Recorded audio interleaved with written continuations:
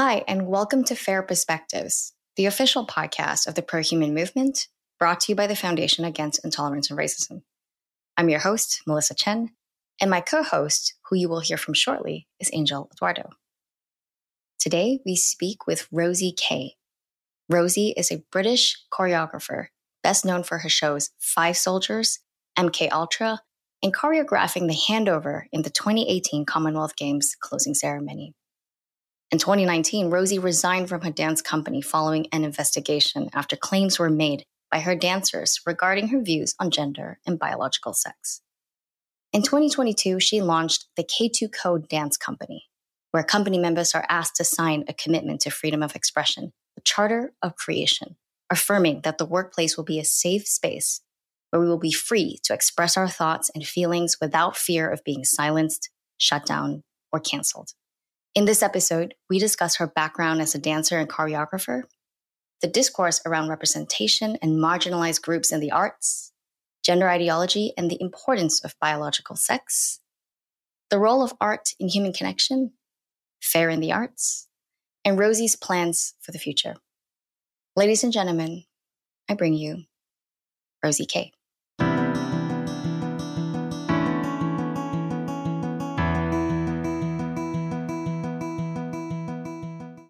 Rosie Kay, thank you so much for joining us on Fair Perspectives. Oh, it's great to be here. How are you? Doing well, thank you. And thank you for joining us at such a late hour across the pond. Time zones are a thing. Yeah. It's not the latest fair event I've ever done. I think I've done one at 1 a.m. before, so it's not too bad. Oh, well, okay. I apologize for our imprudence.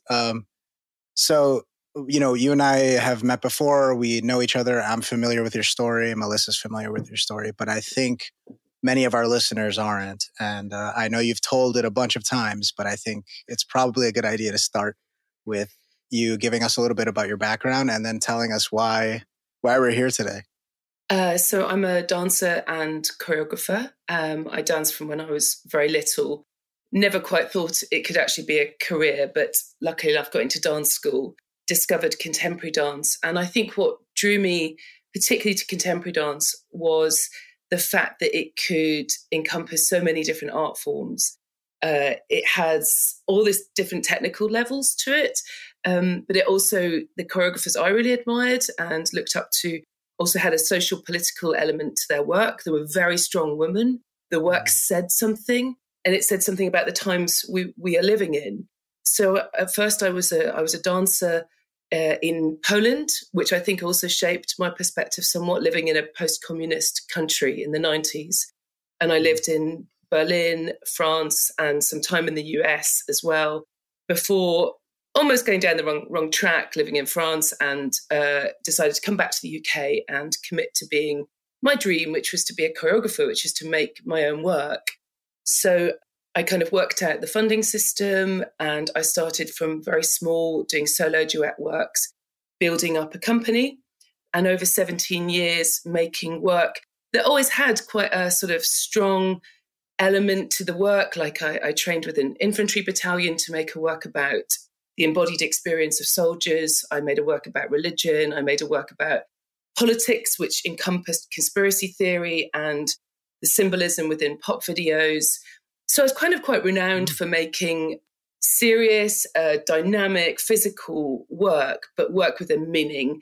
And I very much sort of had the perspective that I'm a female artist, but I wanted to be seen as a choreographer in my own right. And being a woman was part of that. It always has a female perspective, but it wasn't like the front and center. Although now I think that actually has been a key part of my work for 25 years.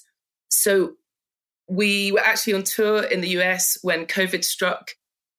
We just got back in time before the travel bans came in. And I set to back in the UK in lockdown, working on two shows. I was working on a solo that was my first ever autobiographical show, which was very much about my life, my body, what my body has done, the successes it's achieved through my art form, but also some of the real personal costs, including like the near death of myself and my child in childbirth, and, really sort of powerful stuff. And then I was also working on a big scale production of Romeo and Juliet based in Birmingham, which is my adopted home city. And it's a big, very multicultural city. It has some tensions. It's had a few riots, but it's also a really friendly, completely amazing city as well. So the solo went out. It was quite strongly worded in the solo, but I got big, fantastic reviews. And I suppose in some ways I thought that had kind of exposed the fact that I think being a woman is more than just an idea. It's a material, physical reality. And that was kind of really congratulated in all the big sort of liberal left papers like The Guardian and The Observer. And then I went into making Romeo and Juliet, which is where the story starts, with where it all started to go a bit strange. And this is for your company that you started, right? So the kind of understanding behind that, I was a director of my own company for 17 years. And then in order to become a charity under English law, I needed to step down. And I decided, now mistakenly, to become an employee of my own company. So that meant for the first time I had a salary, a pension, holiday, those kind of protections.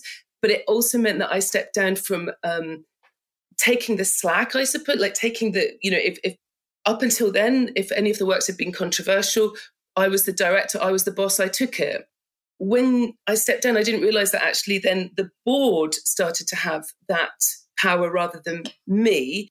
So to all intents and purposes, it was Rosie K. Dance Company. All the work, all the earnings came through me and my work. But in actual fact, legally, I was no longer the actual director of this company. So I'd been working for 5 years researching this production. I'd worked with amazing school that used Shakespeare right across its curriculum. This is probably a majority non-white Muslim school. I mean, they knew Shakespeare better than me, and I was testing out all the ideas physically with them. I was working with West Midlands Police really to gain access to children that were caught up in gang culture and how that affected them and their families. I was looking at it on a political, strategic level, like where the money suddenly comes in and when the money evaporates, and all the kind of arts and after-school environments that had just disappeared over the past 10 years in Birmingham. And so I had like stories and deep research, every little aspect of this work I'd researched and then storyboarded, and then auditioned for what I wanted was a very young cast because it's Romeo and Juliet. So they were quite inexperienced. Some of them hadn't even had their graduation shows because of COVID. And I wanted to give young people a chance to be on the really big stage, to work at that level and work through COVID. So we were having to work through very strange conditions. We're making a Romeo and Juliet, so there's a love duet right in the centre of it. But we could only touch for 10 minutes of every hour and only 3 hours a day. So, you only get going after 30 minutes to an hour of really getting the good material. But I only had 30 minutes a day. So it was tough conditions. We couldn't socialise. We couldn't eat lunch together. We couldn't sit together. So it was an alienating atmosphere. And I started to notice that there were tensions. I love my job. I love my workplace. I love telling all my stories, but something was odd in the atmosphere. And I felt that I was feeling like maybe I was getting paranoid, but that there was an uneasy atmosphere at times. So I invited them to my house, the dancers. These are 9 dancers to my home that I share with my husband and my quite young child. And I prepared all these different meals, sort of vegan, vegetarian, gluten-free. It was a nice, warm evening. We're dancers. We sat outside and we had lots of food, and then everybody brought lots of alcohol, and then they drank my alcohol. And, it was getting quite late, really late into the night. My husband tried to chuck everyone out at about 1:30, but people were kind of really into it, and we were talking about everything, and it was quite a fun atmosphere. But then they asked me what my next work was, and I kind of like a bit over elaborately announced that I was making an adaptation of Virginia Woolf's novel Orlando, which is a fantastically witty, funny, brilliant tour de force by Virginia Woolf, and it romps through 400 years of British history the hero halfway through becomes a heroine. So they have a male body and then they have a female body. And I was just about to put out an audition notice, and the dancers kind of like just sort of exclaimed that this had to be played by a trans person.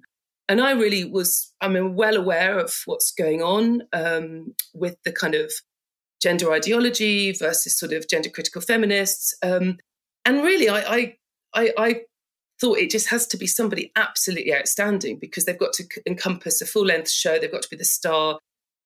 There's a lot of other demands than just male and female, but that would be, I wasn't sure how that was going to be. So that's when it turned into quite a heated debate about the difference between sex and gender.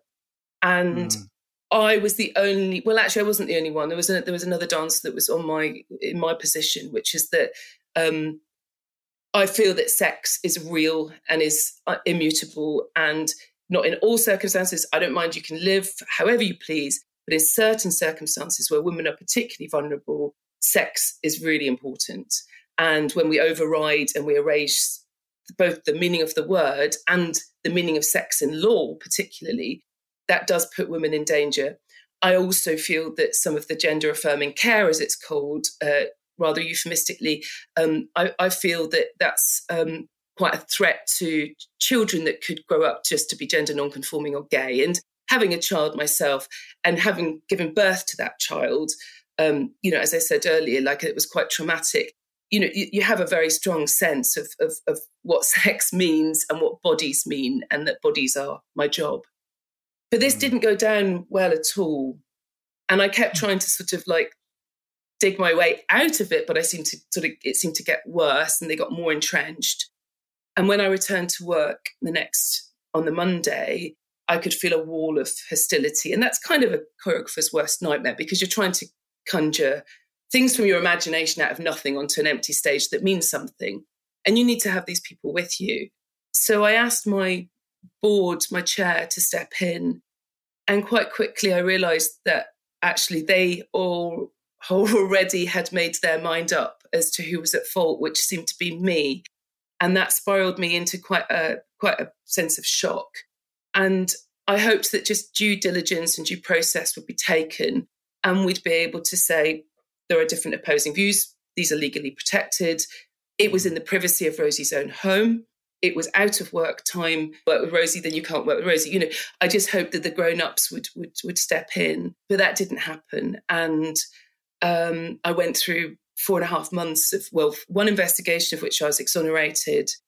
And then one of the dancers who'd already left the company appealed, and I went through a second investigation, by which point I'd lost trust. There were all sorts of, sort of dodgy practices going on, and a lot of money of my charity being spent to investigate me. And I didn't feel it was impartial or fair in any way. And so I resigned, citing constructive dismissal and discrimination. Wow. Yeah. What were these investigations about? Like, just the idea of, we're going to launch an investigation into this argument that you had outside of the theater in your house with your dancers after much alcohol and hanging out in the wee hours of the night. What investigation? Like, what is being investigated exactly? Yeah, and I kept it was really hard, because the first investigation, I wasn't even really told what the allegations were against me. But I guessed, because it was sort of things like, you were inappropriate. And I was like, can I dig a little bit deeper? What I think it is because I was disagreeing about something that's a fundamental disagreement ideologically. And they kept saying, no, it's not that. But it really was that. And I think the board, some of them were ill-equipped to handle the arguments, but I think actually some of them also had been through some kind of training and thought that they knew what the right view was, with disregard to the actual law, because we have something called the Equality Act in this country, and sex and belief in sex is a protected characteristic. So they were, I could say charitably, they were ill-informed. I mean, I could say they were biased if I were more firm. Rosie, I recall, I think it was Eddie Redmayne, I don't know if I'm pronouncing his name correctly, who played a trans woman in a film called The Danish Girl, where it was about an artist, one of the first people in history, at least known to undergo gender reassignment surgery. And he came out saying later on, I mean, it was a very acclaimed performance. I thought he did so wonderfully. And later on, he came out and actually apologized. He said it was actually a mistake to play a trans character, that he went in with the best intentions, but that he wouldn't have taken the role now. This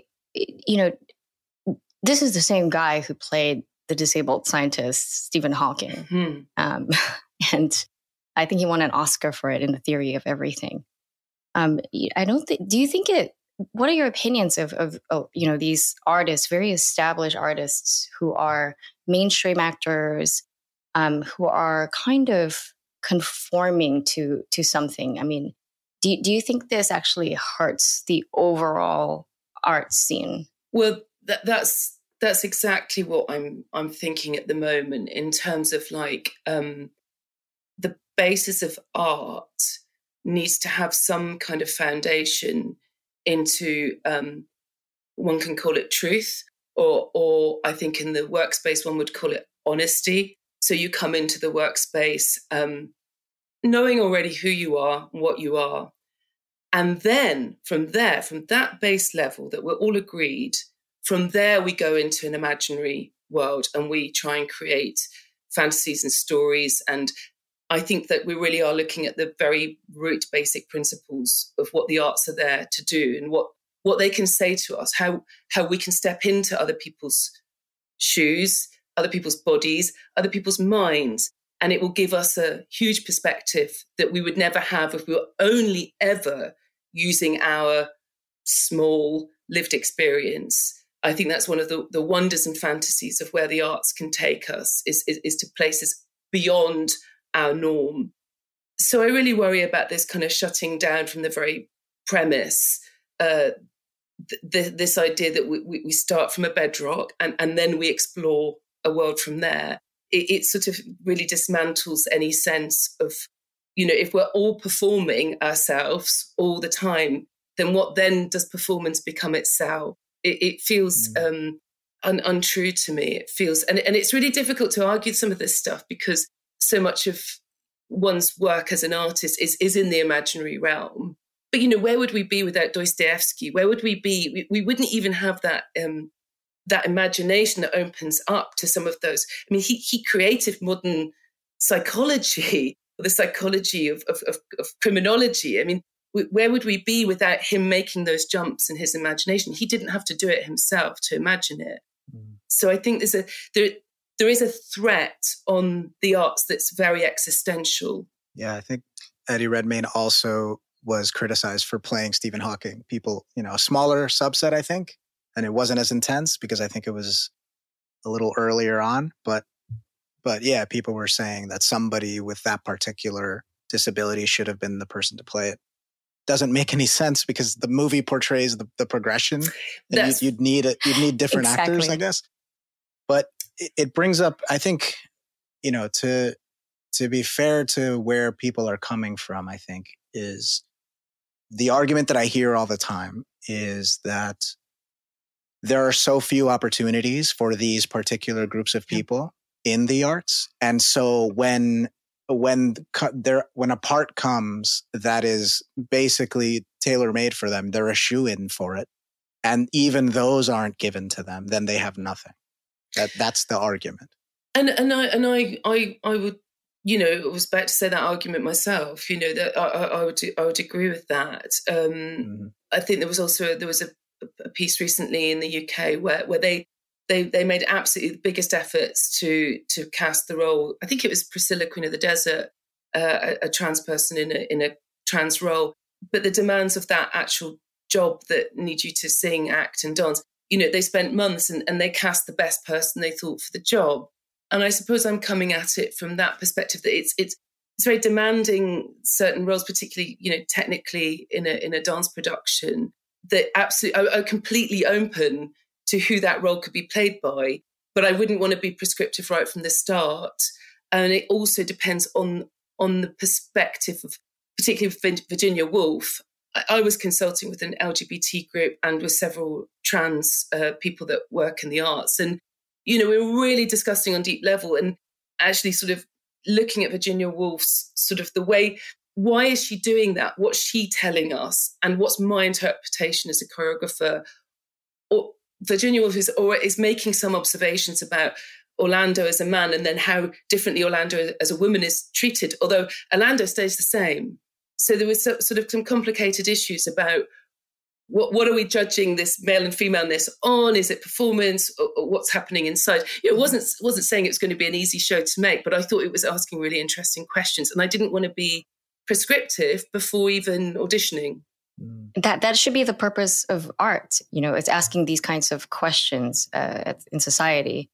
And, I just think about kind of the net effect of all of this because, in a way, these dancers in your troupe who really care about this issue, it's clear they're very passionate about it. They, really care about the marginalized and trans people, and they want them to be better represented. But in a way, their actions have canceled you, and so have canceled a production that would have explored these questions that could have had a trans dancer. Who knows, right? And the world then becomes deprived of this production that you were planning. I mean, obviously now we can talk about what your plans are now, that since you've left the dance company, but I don't think they think about the consequences. It is in a way just all about exacting revenge on wrongthink. You ventured into a realm where you started asking questions or having opinions that were just not tolerated in society. And you can see that the same thing has been happening to folks like J.K. Rowling. Yeah. So that's interesting. I agree. And what was so wonderful was I felt like Virginia Woolf gave us a little hint through. And I've got to say, actually, nobody had read the book, so nobody knew what I was talking about. And I felt there's so much wit and humour in everything she's doing in that book. And she's playing with style and playing with form. And there's this really untrustworthy narrator, and she's sort of pulling herself down as a writer while also showing off her amazing skills. And it's a love letter to her lover, Vita Sackville-West. And I've read all their letters, and it really is dedicated to Vita. It's such a gorgeous, beautiful book about sex, sexuality, gender, stereotypes. It offers a plate for that. And I feel really sad that, somehow that's what I was going to say was that I agree that they really do believe in their opinions, and I respect that. That's fine. But it seems that no matter what you say with your own evidence of your own life, you're going to get shouted that you're a TERF, if you know that term. It's a sort of term for a woman that's saying, but being a woman is a bit more, and it didn't matter how much I sort of expunged my sort of stories, that didn't count. And so that you wouldn't mind if they were passionate in one way but listened similarly. It's very much a one-way street, as with J.K. Rowling. It's a similar, I think, block as, just the fact that the reason that you ended up in the conversation you did is because you had this great idea for this really interesting piece based on a book that deals with these issues in really complicated and nuanced and interesting ways. And now we don't get to see it because the conversation got shut down. The conversation of the work itself got shut down because we couldn't have an actual conversation about ideas without it turning into this huge issue. And I think a lot of it is coming from, you mentioned earlier that a lot of what moved you about dance is that you felt all this social commentary, and you felt that there was some, speaking to society, speaking to the political realities of womanhood or just being in society. And so it's not even that you're opposed to the idea of art that has a political message, or art that makes definitive statements about the nature of the world, the nature of society, and and take sides. It's not even that you're opposed to that, because that's what got you into it in the first place. It seems to me that where you part ways with certain other people is that the art not only must have that valence to it, it must do those things, it must make those statements, but it must make specific statements. It can't make just any statement. It has to make the statement. And like I said earlier, I was no stranger to a little bit of controversy. Although I have made really beautiful abstract dances about music and love and joy, you know. Although even that I think becomes political nowadays. When I was doing Five Soldiers, it was really interesting because, of course, there was, you'd expect, massive resistance from an all-male infantry battalion to a woman coming in. And, you know, and I just had to win my way through that and with some sort of grit and determination and impress them enough that I got invited in to actually how they really behave rather than how they were behaving as to a woman being in this environment. And you know, and then the higher ranks thought that this was a bit controversial. And there was even a point where they tried to stop me premiering the show in London. The Ministry of Defence phoned us up and said, oh, you can't do this work because there was an election at the time. And we said, this is way back in 2010. And I said, yes, we can do this work. It's a work of art. But then it also got a backlash from the sort of more left liberal arts quarter, because simply by being someone looking at the army, bearing in mind we'd had that prolonged war in Iraq and we were now really seriously in Afghanistan, and the casualties and the amputations, like the complex trauma injuries were huge. And because of my research, I'd seen it, but they were not being released into the public domain yet. People were saying, oh, you're right wing simply by looking at the military. And so I was like, well, we'll just see the work, because actually it's a really strong, powerful work that examines all sorts of taboos within the military, but also shows some of those sides. You wonder why people love being in the military, and they do. You know, they feel like a family with it. And I wanted to show some of those qualities as well. And some of it's really funny, you know. And that's a show that's been touring for 12 years since. It's a tricky line. I'm definitely someone. I don't go looking for trouble. But I certainly, you know, if I'm going to be an artist, if I'm going to make, you know, these kind of sacrifices that one makes to do this, then I want to try and capture our times and capture the taboos that we're not allowed to talk about. And that was written into my charity, that Rosie K looks at taboo and controversial subject matter. You know, I'd written that in, and I'm used to it, and I like talking about it. And I wouldn't hear those soldiers' stories unless I went down the pub with them. I wouldn't understand things about conspiracy theory had I not gone down the rabbit hole of looking at some deep conspiracy theories to kind of pull back and go, well, at the end of the day, they all seem pretty anti-Semitic. You know, there's places you have to go to then pull back to go, well, I want to look at quite a lot of these things, like what's the cultural phenomenons of our time? And this is one of these cultural phenomenon. I just didn't realize quite how close to the flame I was flying. Rosie, you wrote a really amazing piece for Unheard. The title was "My Body Will Never Be Erased," and in it you discuss some of what happened, but also some of your views on this gender ideology, biological denialism, and the slow erasure of even the concept of woman. We already see the erasure of the word womanhood in some places, some high places in activism, for example, but we're also, it's now more than just words, it's conceptual. And you have this really beautiful paragraph at the end, towards the end, where you talk about the oppression of women is based entirely on our biology and our reproductive rights and vulnerabilities, and that we embody our oppression and our strength. This line really gets me. You say, I feel this powerfully in my own body, a dancer's body, but also a woman's body, a body that has been raped, assaulted, attacked, strangled, knocked out, and abused. My body has been in deep pain, physical and mental. My body has been a victim. It's such a beautiful paragraph. And I love, could you give us a little bit more insight on this piece that you wrote? Like, why do you think this? Well, I think it came from making this autobiographical solo called Adult Female Dancer, which is it's a half-hour piece of dance. And it was really right through COVID on my own in a small, cold church hall that they let me use for a few hours a day.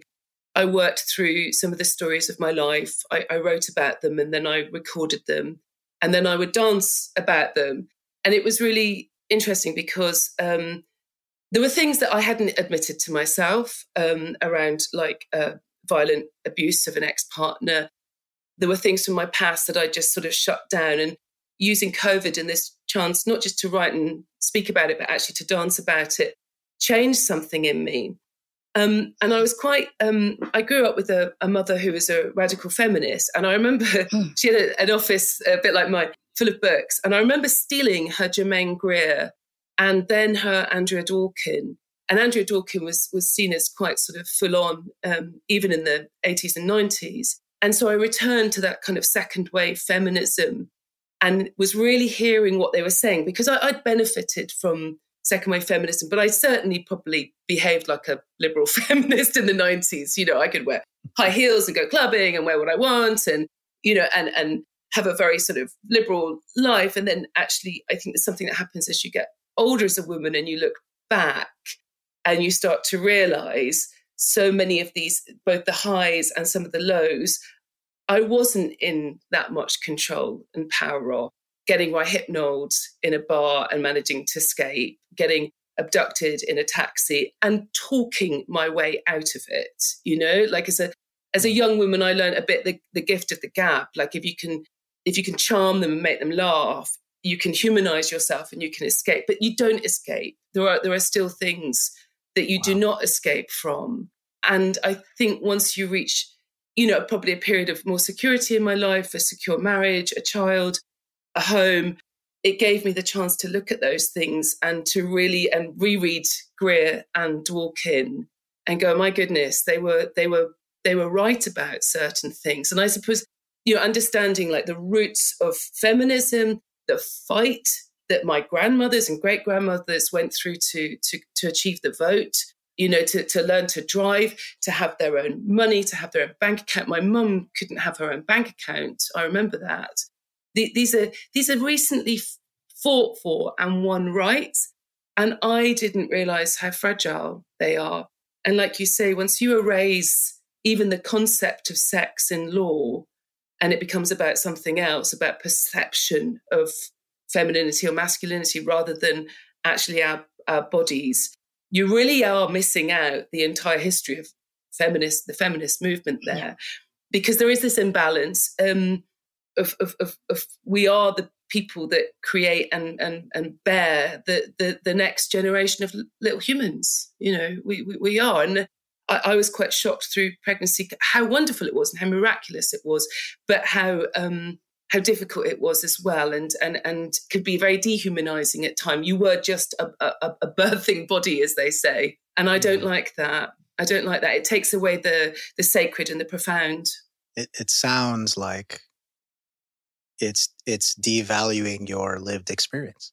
Well, it's funny because I trained in anthropology. I had a year in the School of Anthropology at the University of Oxford, and this is not that long ago, it's 2013, and I co-wrote a big study, a paper looking at young women with eating disorders and disordered eating, and I did a whole dance training program and trained them in dance and in choreography, and then they made solos about their disordered eating experience.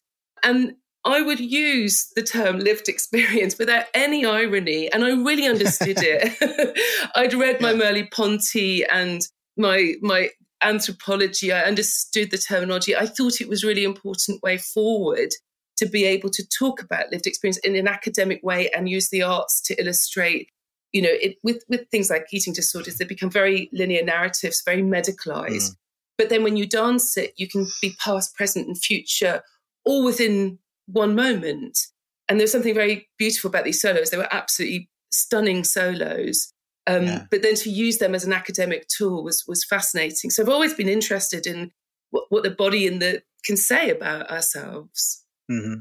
Yeah, well, you know, the George Carlin in me wants to say all experience is lived experience. There's no dead experience, so it's a redundant term. But I think it's just interesting to me that, you know, we've had these conversations on the podcast before with a few people. You know, Dr. Erica Anderson. I spoke to her, and I mentioned, you know, to her when we were talking about youth transition and that sort of stuff. And you know, she's very well versed in that particular topic. You know, she is a trans woman herself. She is a psychologist. She knows what she's talking about in that sense, or at least she's deeply invested in it. And really, you know, it's just struck me talking to her, and I made this point to her, that it seems to me that the same compassion that one has for a gender dysphoric child or a youth who's going through this stuff and wants to transition, that same compassion that makes you want to do something for them and make them so that they feel like their whole selves, would also propel you to be extremely careful not to be too rash, right? And in this case, it seems to me that the same compassion that we have for trans people, for people who are marginalized, people who don't get to speak, who don't get to be heard, would also come to play when we are silencing people in favor of those other people. The competing rights and the competing compassions here, that's an interesting tension that I think is so hard for us to talk about. I wonder what do you think about that? I'm not sure what is there a question in that, really? Yeah, it's a weird concept, but the idea is, you know, in order to be compassionate to this particular group that I'm focused on, I am going to withhold compassion to this other group. I'm going to now, you know, cut off my compassion and start mistreating this other group in favor of the group that I'm worried about. And it seems to me that's backwards, you know, and maybe there's a different way to go about this stuff. Well, I suppose if you compare gender dysphoria to eating disorders, of which they're not the same, but there are some similarities, particularly around social contagion. And I mean, with eating disorders, it is the most deadly of the mental health conditions, and has lifelong health implications. Yeah. You know, I found some of the treatment really like hard to hear. You know, things like forced eating and, you know, and things like that. It was really painful. But you know, these particularly young women, but not strictly young women, also some young men, you know, their lives are in danger. And there's a whole load of things that happen to you neurologically when you're starving that push you further and further. I suppose the thing with gender dysphoria is there is the evidence that around 80 to 90% of gender non-conforming children will either just grow up to be gender non-conforming or gay or lesbian. And this whole idea about giving them a drug like Lupron, which is a sterilization drug used for sex offenders in prisons. Yeah, we're seeing, and this is coming out in Finland, in Sweden, in the UK, in France, that this has long-term, not just sterilization issues for both young men and young women. It also has bone development issues, and it actually has brain development issues. And so we really are using like experimental. They admit, I think some of the WPATH surgeons have admitted that this is an experimental phase of young people or child sort of treatment of a mental health condition, although it's debatable whether it's mental health condition in current terminology. And the problem for me is that's irreversible. That's irreversible long-term damage. And so for me, you know, the watchful waiting, the talking therapies, all those other therapies that we could help, you know, I understand what it's like to live in a body that I constantly am working at and changing and never happy with. It could be thinner, could be stronger, could be longer, could be leaner. There are days I can't bear myself, my physicality. You know, I have to, as a young dancer, I have to look at myself in a mirror in leotard and tights for 8 hours a day. It's absolutely horrific, you know. But actually, like, through the work I do, through the dance, particularly like with the eating disorders group, actually what's so wonderful is when you ask your body other things of itself rather than just its superficial level of either what it looks like or how you feel about it at that time. If you ask it nice complex questions about memory, about concepts of physics, of weight, of density, actually your body's, it's like a child. It's delighted to be asked. Ask your knees or your feet to dance and they will tell you something. And that's a way that you really then do start to enjoy and have pleasure with your body and live in it and then connect with others. Because the best way of having a good mental health life is to really engage with other people genuinely. I mean, I find that like I can forget my troubles if I'm really, really engaged with somebody else or doing something together. And so that's the way I think we should be looking at, this is a deep malaise, I think, of our time. And it's telling something about the nihilism that is coming across through our young people for a multitude of reasons. But it's ended up all focused on themselves and their bodies. And I think that's terrible. I would love these young people to be happy with the bodies that they have. Rosie, that description made me so jealous of what dance is really like, because for me, I feel like it's this little homunculus in my brain controlling my body. It's not the other way around. And I have no idea what it's like. I have 2 left feet, can't dance. So I can only imagine what that must feel like. And that was a very beautiful description. Well, so kind of to piggyback on Angel's point, I think, one of the reasons why there is this lack of compassion is because it is framed in terms of violence and causing harm.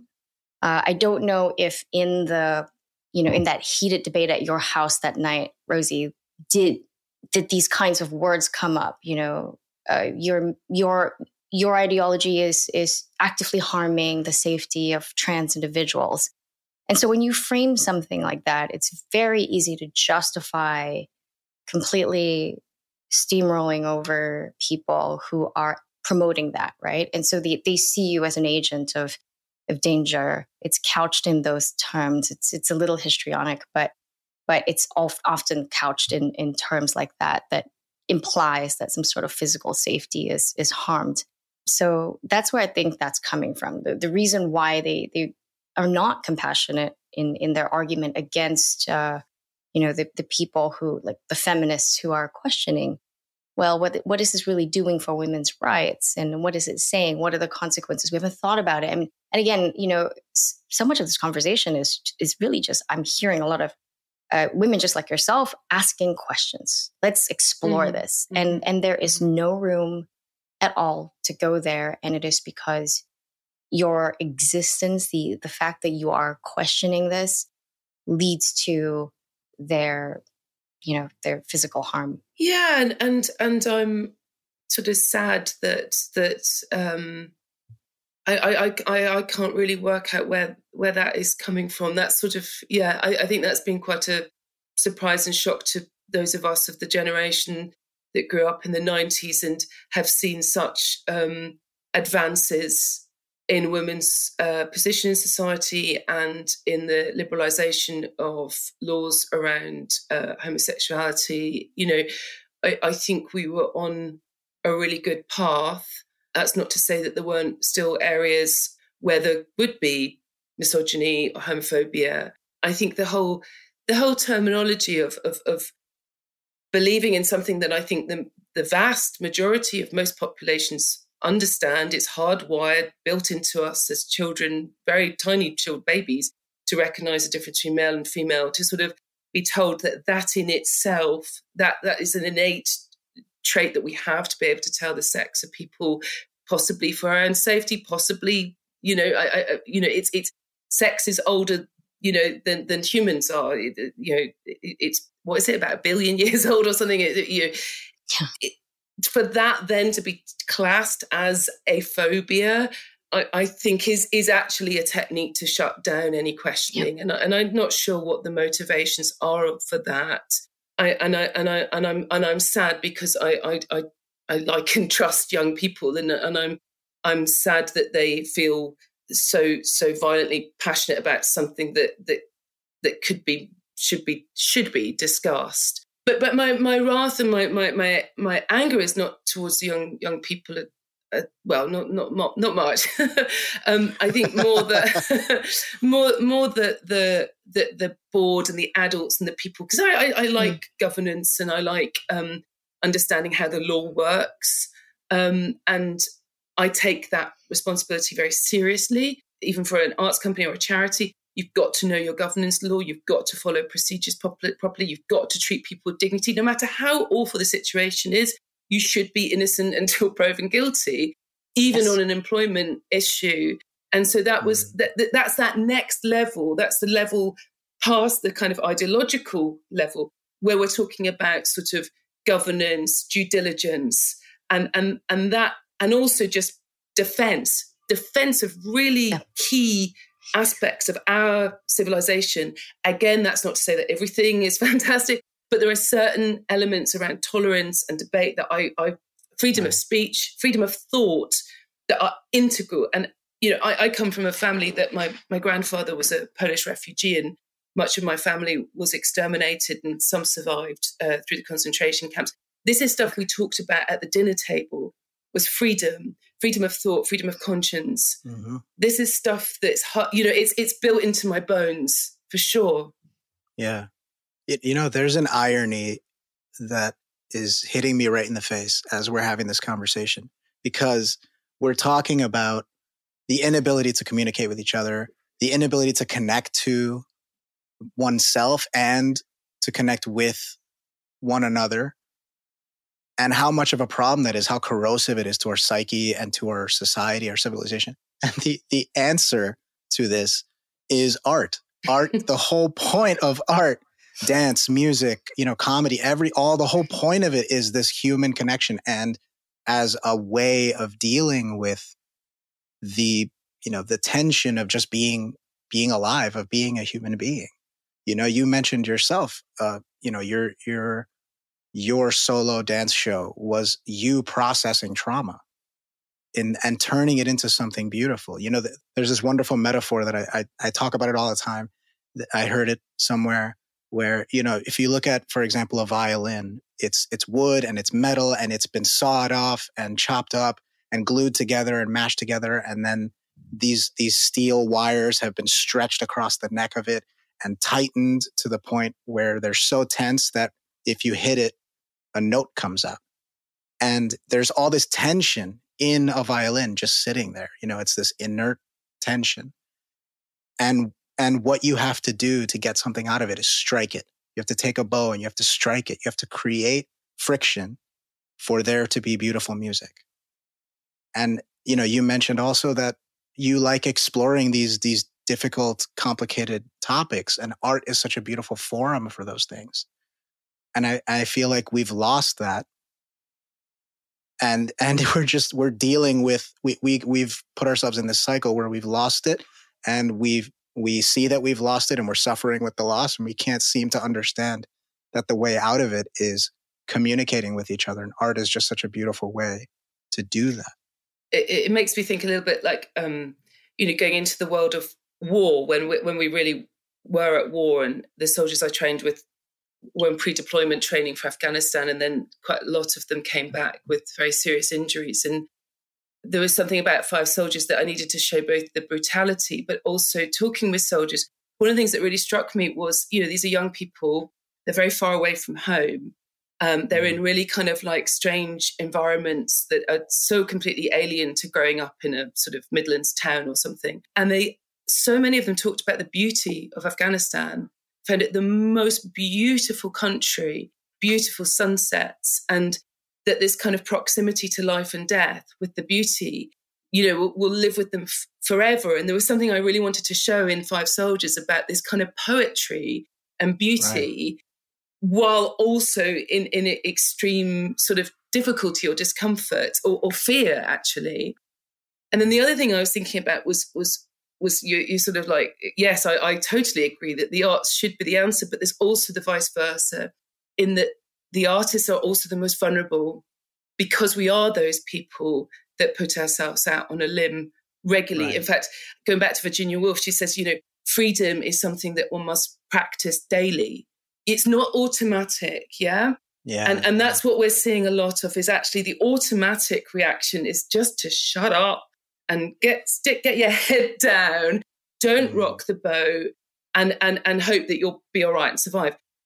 There's some of us who have trained in the art of freedom, all of my adult life. And so it's so ingrained in me that we're actually make ourselves incredibly vulnerable because we'll be the first to sort of be cut down. And in fact, they use that as a measure. It's normally been in third world countries or developing countries. The secret services will use artists as an indication of how healthy a society is. And if they start to see artists, first of all, cancelled or deplatformed, then they start to get hassled by the police and arrested. Then they get imprisoned, and then sadly they get executed. This is the first sign that a society is going towards authoritarianism. And that is our Western secret services use it as a monitoring tool. It's one of these indicators. Wow. And so that's a good one. We're just not used to feeling this in the West, but it's a very normal thing in other countries. And if you know your art history, you know the history of the cancellation of artists and what it means to society. You know this. I don't think the young people realise quite danger of what we're playing with here. It is not a coincidence that the Islamic Revolutionary Guard and in Iran, it's the Iranian Revolutionary Guard, and the Taliban don't allow dancing on the streets. And when women there protest and they film themselves removing their mandatory headscarves, dancing in the street, that is so symbolic, right? Because we take that for granted here.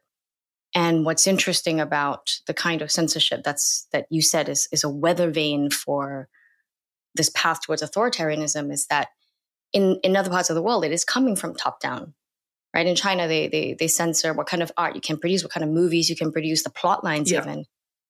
But in the West, this is coming from, it's not even just bottom up, it's inside out, it's outside in, it's around us. And that is a weird place to be because we're not institutionally set up for censorship, but we end up in the same place. It's bizarre. Yes, and it's sort of like it sort of shows up the inherent weakness, doesn't it, of Western democracies and tolerant societies, and because it's like everything. Just sort of hearing you guys talk in my background, it's sort of it's not far away from where we thought we were. We certainly want more representation. We certainly want a fair world. And it's sort of like that has somehow just become a little bit topsy-turvy. And I think that might be why it took us a while to figure out what was going on, actually. Still does. Yeah. But that leads me to mention Fair in the Arts, which is an initiative that we have, and you're a fellow. I'm also a fellow.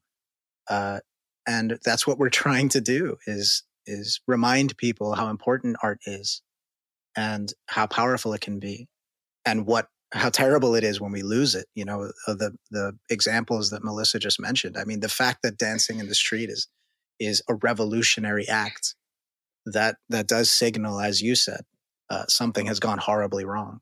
And I think like it's just awful because I worked in Eastern Europe and felt the atmosphere there, and not just in the workplace, the studio, but even in restaurants and bars, the first sort of bars that were opening, and my friends would say, "Rosie, you talk too openly and too loudly," and I experienced that in my early 20s. I can't remember what I was going to say. Sorry.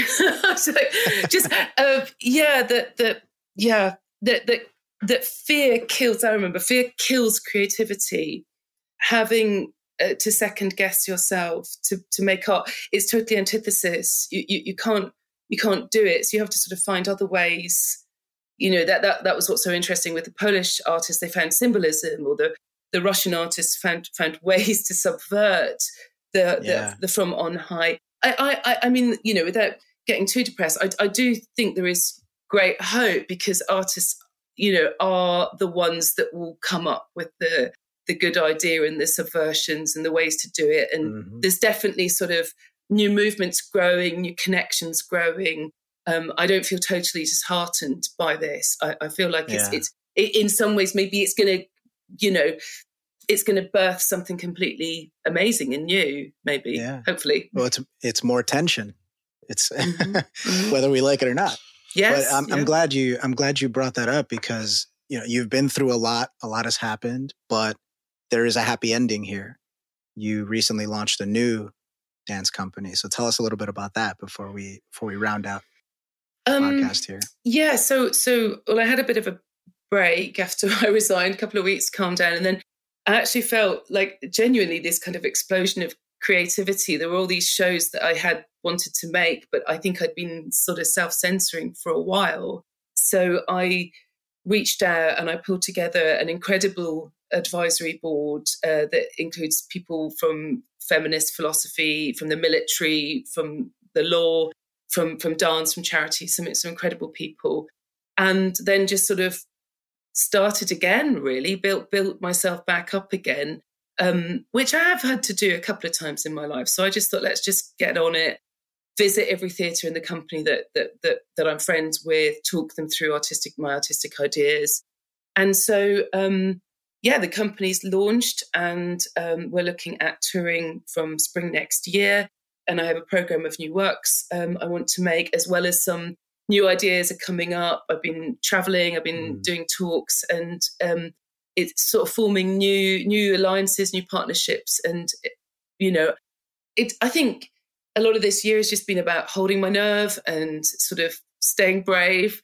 And my new phrase is like, fortune favors the brave, like just to keep being brave and to continue, really. Sure. And what's the name of the company? Where can we find out more about it? Sure. It's called K2 Co. So that's K and then 2 and then Co, C-O. And that's got if you just Google K2 Co and Rosie K, that'll come up on the website. Yeah. Beautiful. And you actually have something really interesting, which is everyone explain this to me. I seem to remember that there is a statement that must be signed, which is a kind of expression of certain values. Yeah. So I've kind of, it's in draft form, but I wanted to, going back to safe spaces, I wanted to try and find a way to make sure that the art, the space to create art is safe in itself. So I've created something called a Charter of Creation. And it's really just sort of saying things around, this is not a space where you're going to be cancelled or subjected to any rules. You're free to speak and to think, and we will make mistakes.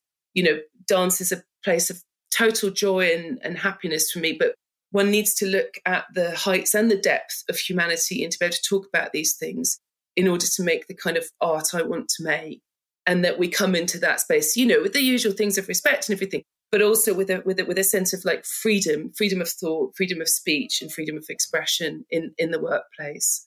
So I've spoken to a few people that I'd like to work with, and people are really up for it. It's been really positively received. Yeah.